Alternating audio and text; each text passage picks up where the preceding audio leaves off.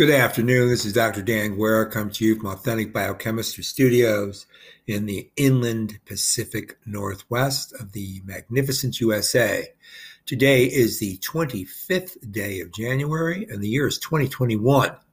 Now, I'm going to get right back into what we've been discussing, and I think you, if you've been listening to me, are aware of the fact that we've been covering some hormonal regulation as well as lipid modifications associated with the immune response in aging. And we've been doing this for a long time. And I think this is probably lecture 16 or 17 in this series. But this is what I call sequence 3, where I'm connecting some of the canonical hormones generated in the central nervous system and how corruption of hormonal stimuli, particularly downstream from the initial phase of induction, can lead to metabolic rearrangement that can lead to a dystrophy and then to a disequilibrium, and finally to a major global systemic dyslipidemia, which is associated with modifications in lipid metabolism in T lymphocytes, which can then function to induce a pro-inflammatory response. If this occurs in the central nervous system, it can lead to one of two disease phenotypes. One is neurodegeneration, and in the elderly, we see this in Alzheimer's disease and Parkinson's disease and prefrontal dementia. Or it can lead to oncogenesis, and the major presentation for that is, of course, megaloblastoma. So we're going to depart from that specific discussion right now because I want to get back into what I spoke about earlier in I guess it would have been in the fall, about sphingolipid metabolism, lipid rafts, and the NPY locus, because there's a connection here. All right, so let's get started. Remember, I'm doing this because I have nothing better to do, although I was listening to Mozart and writing something for Authentic Biochemistry, but now that I'm finished with that, now I have nothing better to do. All right, now, let's get back into discussion here. Remember, we're doing some biological psychiatry because we're leading up to major morbidity phenotypes, pathophenotypes, pathobiochemistry in the elderly, okay? This is one of the windows into that disease state. So psychological stress as such can occur with fear or anxiety, can be linked to an intracerebroventricular CRF infusion. Now, this is done in the animal models, obviously. What happens when you infuse CRF into the ICV? You elicit a switch from goal-directed cognitive processes, which are mediated somewhat specifically by the medial prefrontal cortex, to a rather than dorsolateral striatum-dependent reverse learning. Now, we talked about this last time, so this should be just a recapitulation. Now, combined with this, you have observation indicated under conditions of low stress with moderate levels of CRF and the locus coeruleus. You have an associated enhancement of this extended environmental shifting response, such that you get, it's called extra-dimensional shifting, where there is a specific presentation of activity around the individual, but a nuanced new material event is added to that system. And the response to that new event, such as a stressor, can be measured in animals and also can be measured in, for example, psych graduate students under certain kinds of experimental conditions. So when you get moderate levels of CRF in the LC, that's associated with an enhanced extra-dimensional shifting response. And you get what's known as, basically, when it works well, an optimal executive functioning. However, a severe stress associated with very high levels of CRF, that's corticotropin releasing factor, remember, And as it accumulates in the locus coeruleus, can contribute to a shift from the optimal executive function, which of course is necessary for goal-directed behavior, toward a more habit-forming behavior. And that switch is probably adaptive in a certain stressful, threatening environment where a goal-oriented long-term behavior is going to be inefficient or even dangerous. And the fallback to a well-established habit will allow you to process new information.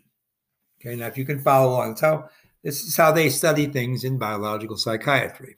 I told you that you have to get used to this nuanced sort of experimental design as well as conceptual framework.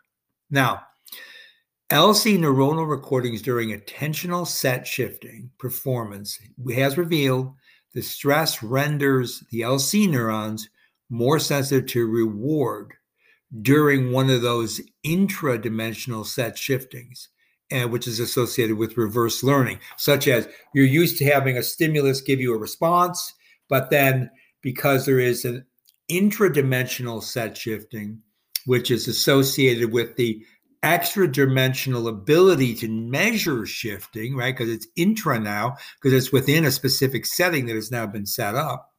I look at this as a similar thing to chromatin remodeling. You have to be able to respond with reversal learning. And an action that did not diminish with repeated trials is what you see when you link that CRF response in normal physiological conditions.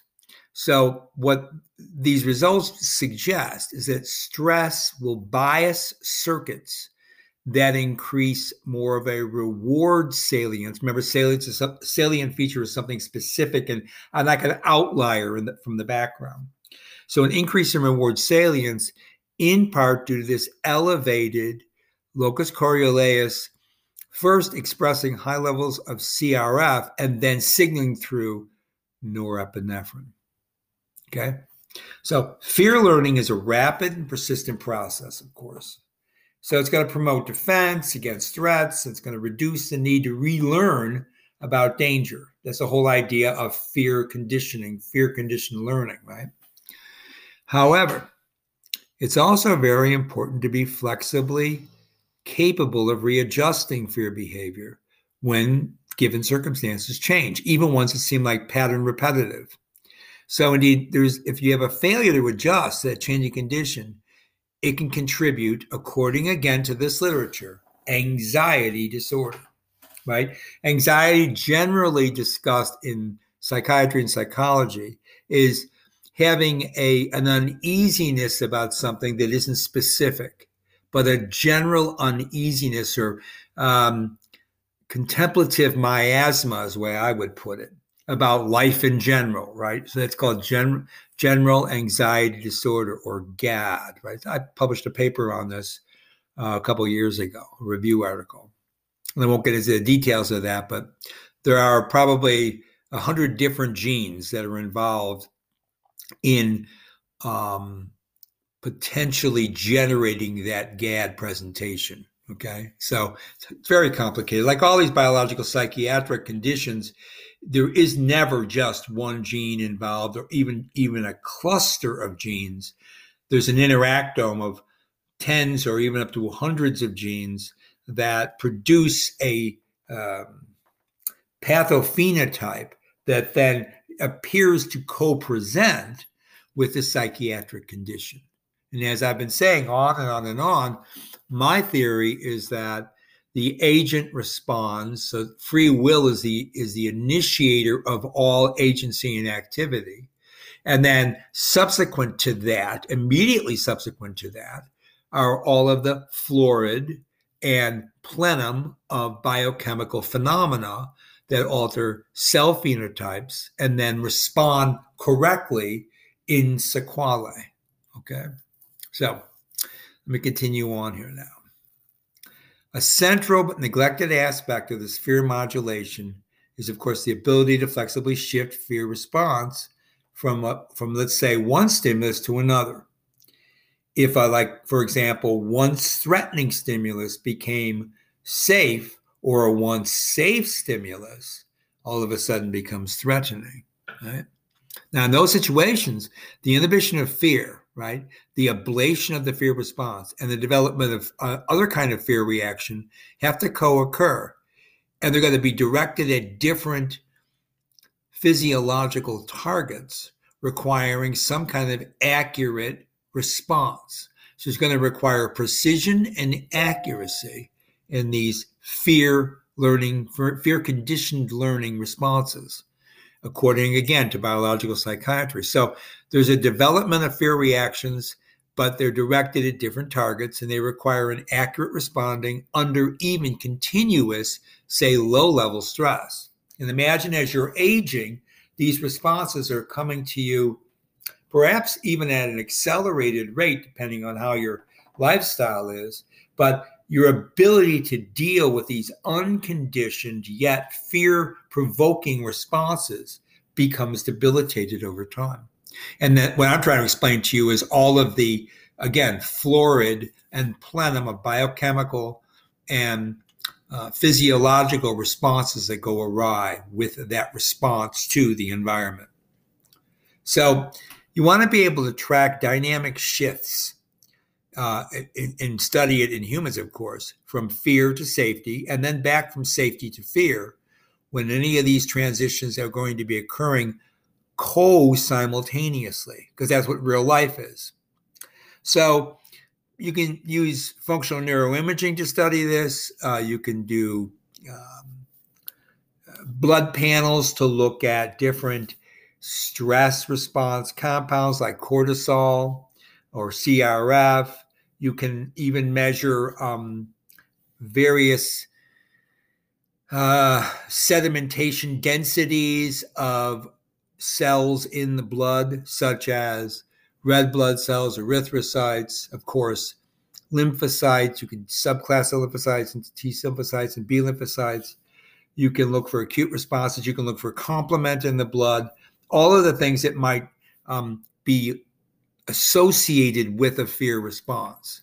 But now I would argue a stress response is what it is. So how you get from a stress response, such as overexertion, to a fear response, such as hearing a bear make a sound in the woods right behind where you're camping, those differences in the taking in that sense data and then translating that into output may be very similar biochemically and physiologically. But the reasoning behind those responses, of course, is going to be unique. That's why patterns are necessary to keep in the flow of experience and danger for removal from an ability to get damaged or killed.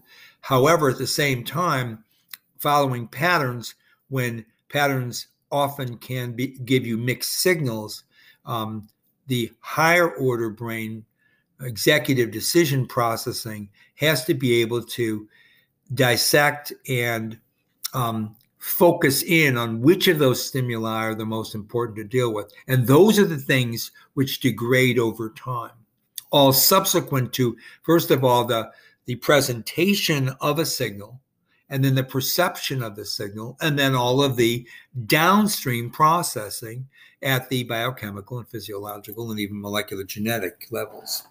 Okay. So the idea is that the amygdala and the striatal responses are considered to be able to track a fear predictive stimuli. But you have to be able to flexibly flip those responses from one predictive stimulus to another. And prediction errors are going to be associated with reverse learning, correlated with this striatal activation. This is what's been found in animal models, and of course, it's been extrapolated to humans.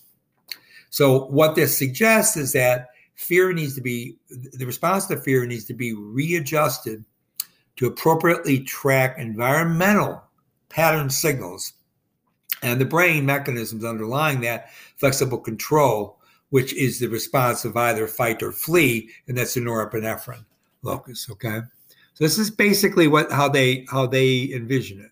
And I'm just giving you that background. Now, let's jump ahead to a paper published in the International Journal of Molecular Science not very long ago, November of 2020. So it just came out a couple of months ago. Now, what does this paper tell us? This is a new window into this phenomenon.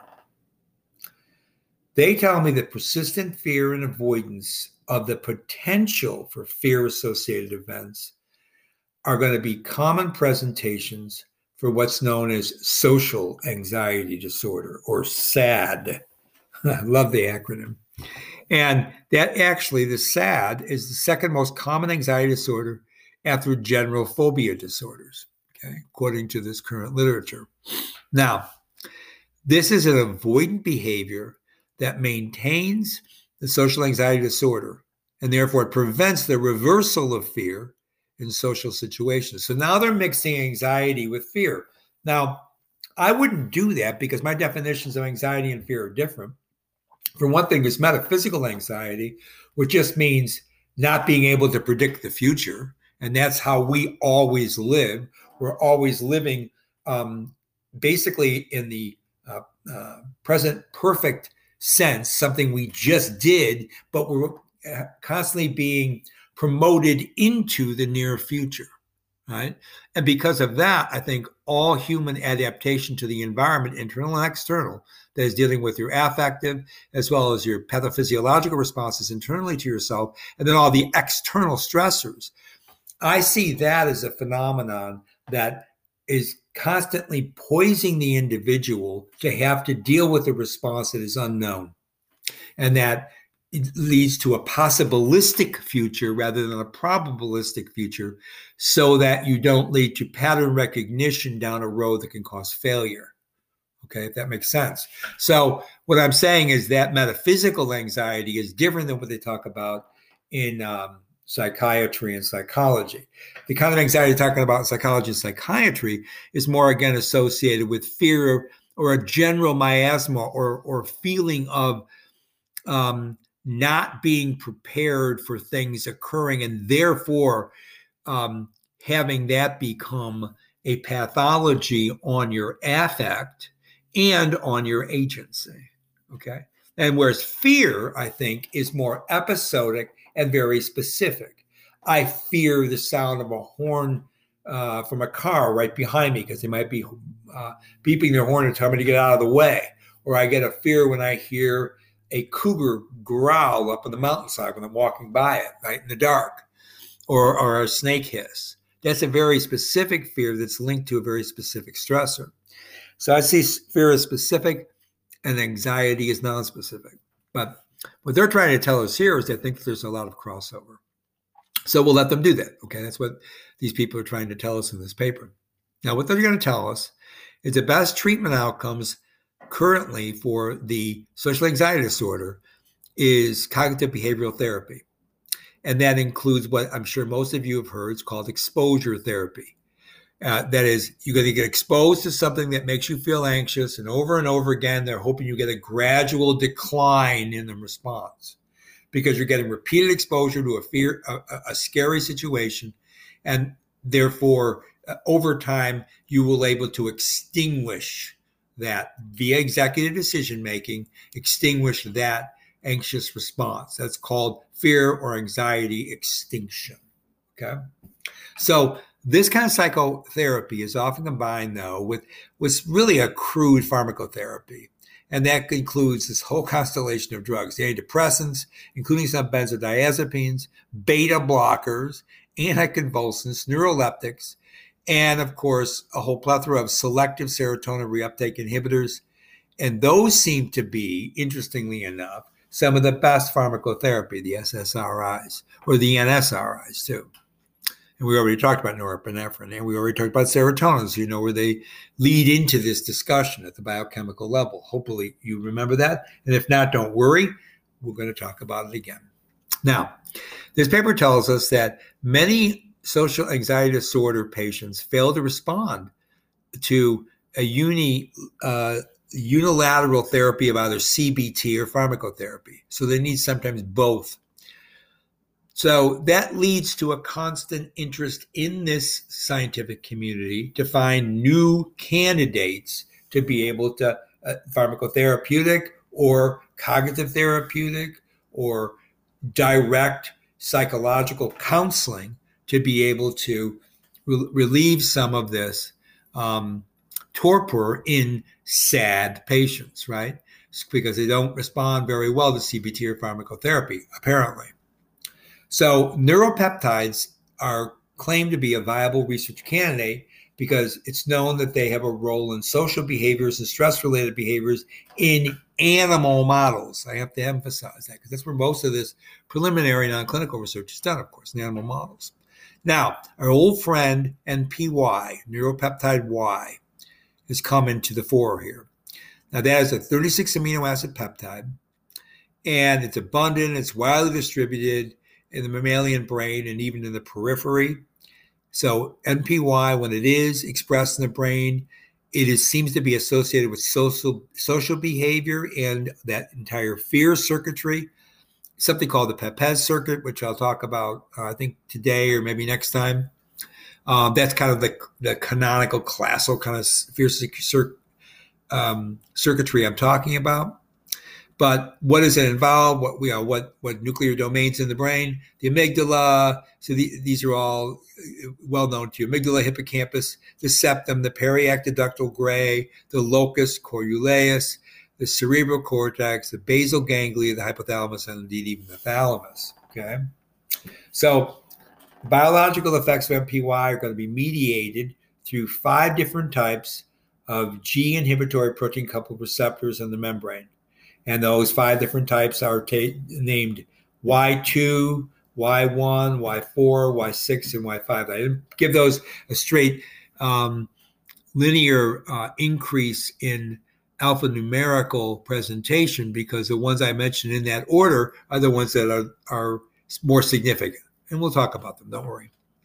So NPY and its receptors regulate a host of physiological responses: blood pressure, bioenergetics, neuroendocrine hormone response, neuronal excitation, and even neuroplasticity, including epigenetic mechanisms. And again, we've talked about this, if you remember. So this was way back when I was talking about leptin appetite suppression pathways, talking about adipocytes generating the adipokine leptin, binds to its receptor in the arcuate nucleus of the hypothalamus, and the leptin receptor will positively cause the expression of POMC and CART. Now remember, POMC is pro-opiomelanocortin. Remember, that's a polyprotein complex transcript. It's broken up and made those various proteins like MSH, right? And enkephalins and endorphins. So leptin will positively generate in the arcuate nucleus of the hypothalamus, POMC, and another protein called CART. Now, we haven't talked about CART since probably last summer, but I'll remind you that that's the cocaine and amphetamine regulated transcript. And basically, CART is a satiety factor. It's closely associated with the action of leptin and indeed with NPY. And so it's an anorectic peptide because it has to do with satiety, right? So it inhibits both normal and a starvation-induced feeding response. And because it completely blocks the feeding response induced by NPY, and since it's regulated by leptin, it's all part of that hypothalamic arc, okay? Right. Now, what's negatively regulated by leptin, okay, as you might guess from just that discussion I just left you with, in the arcuate nucleus of the hypothalamus is NPY and the agouti-related protein, or the AGRP, right? Remember those? Way back in the summer, we were talking about the feeding response, because we were on a kick about obesity and how that leads to poor health, right? We get back to that often because a lot of humans are overweight, and a lot of diseases are linked to obesity. So that's why it's found in the literature. And that's also why it's good to talk about. And plus, because obesity is linked with dyslipidemia, I'm a lipid biochemist, it allows me to get into all lipid metabolism, and I cannot pass that up. Anyways, NPY, more about it. It's a neuropeptide, widely expressed in the CNS. It influences all those responses I just told you about, including them also, and we did talk about these. Cortical, that is prefrontal cortical excitability, the stress response, which is how we're leading into it here, food intake, because if you get NPY expressed or AGRP, it's going to increase the appetite, okay, in the induction of the appetitive response from the arcuate nucleus of the hypothalamus. Now, leptin is going to block that. Remember, leptin blocks that because leptin is generated from the adipocyte, generating a signal saying the adipocyte is signaling to the central nervous system, no more need for calorie intake, right? It's basically what it means. Now, back to this NPY. Okay, it's going to regulate food intake. NPY is going to increase appetite. It's going to regulate circadian rhythms. That's what we talked about before. Cardiovascular function, not so much, although I did talk about tonicity.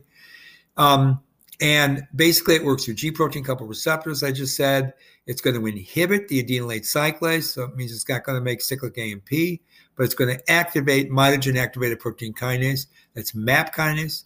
Therefore, because of that, it's going to regulate intracellular calcium, and it's going to activate ultimately and finally, for just this brief discussion, potassium channels, because that changed the polarity of the membrane, okay? Which means an entire alteration of not just the movement of ions across that membrane, but neurotransmission, right, in general.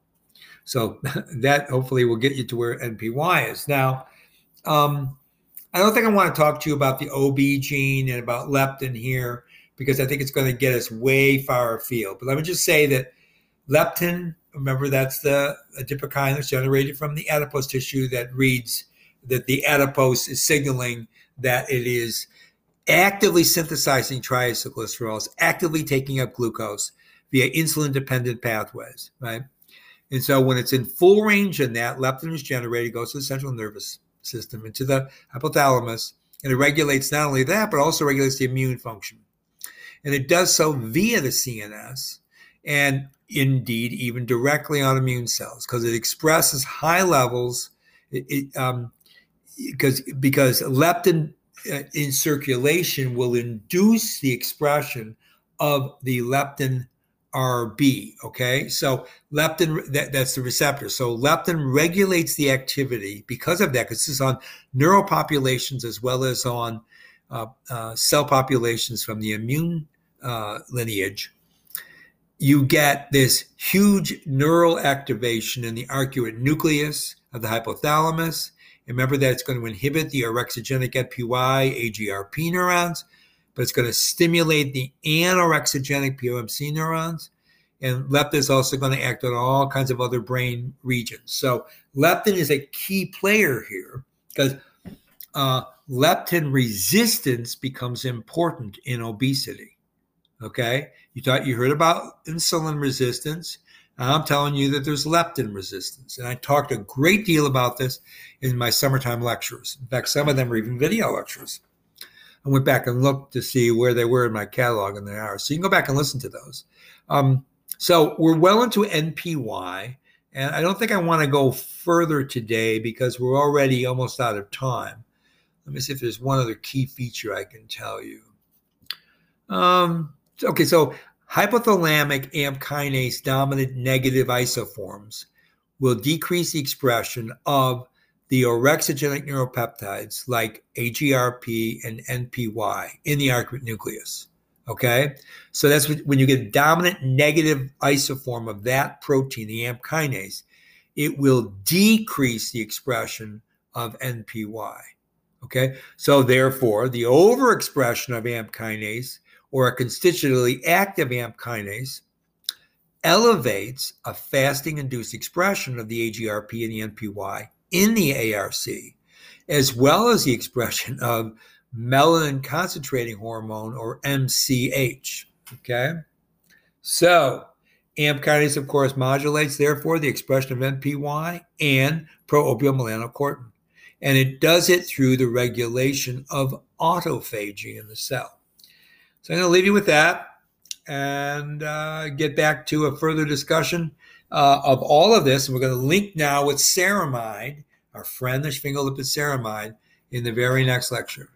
I had to get to this point so we could talk about ceramide, which is coming right up. But for right now, this is Dr. Dan Guerra from Authentic Biochemistry Studios on the 25th of January saying bye for now.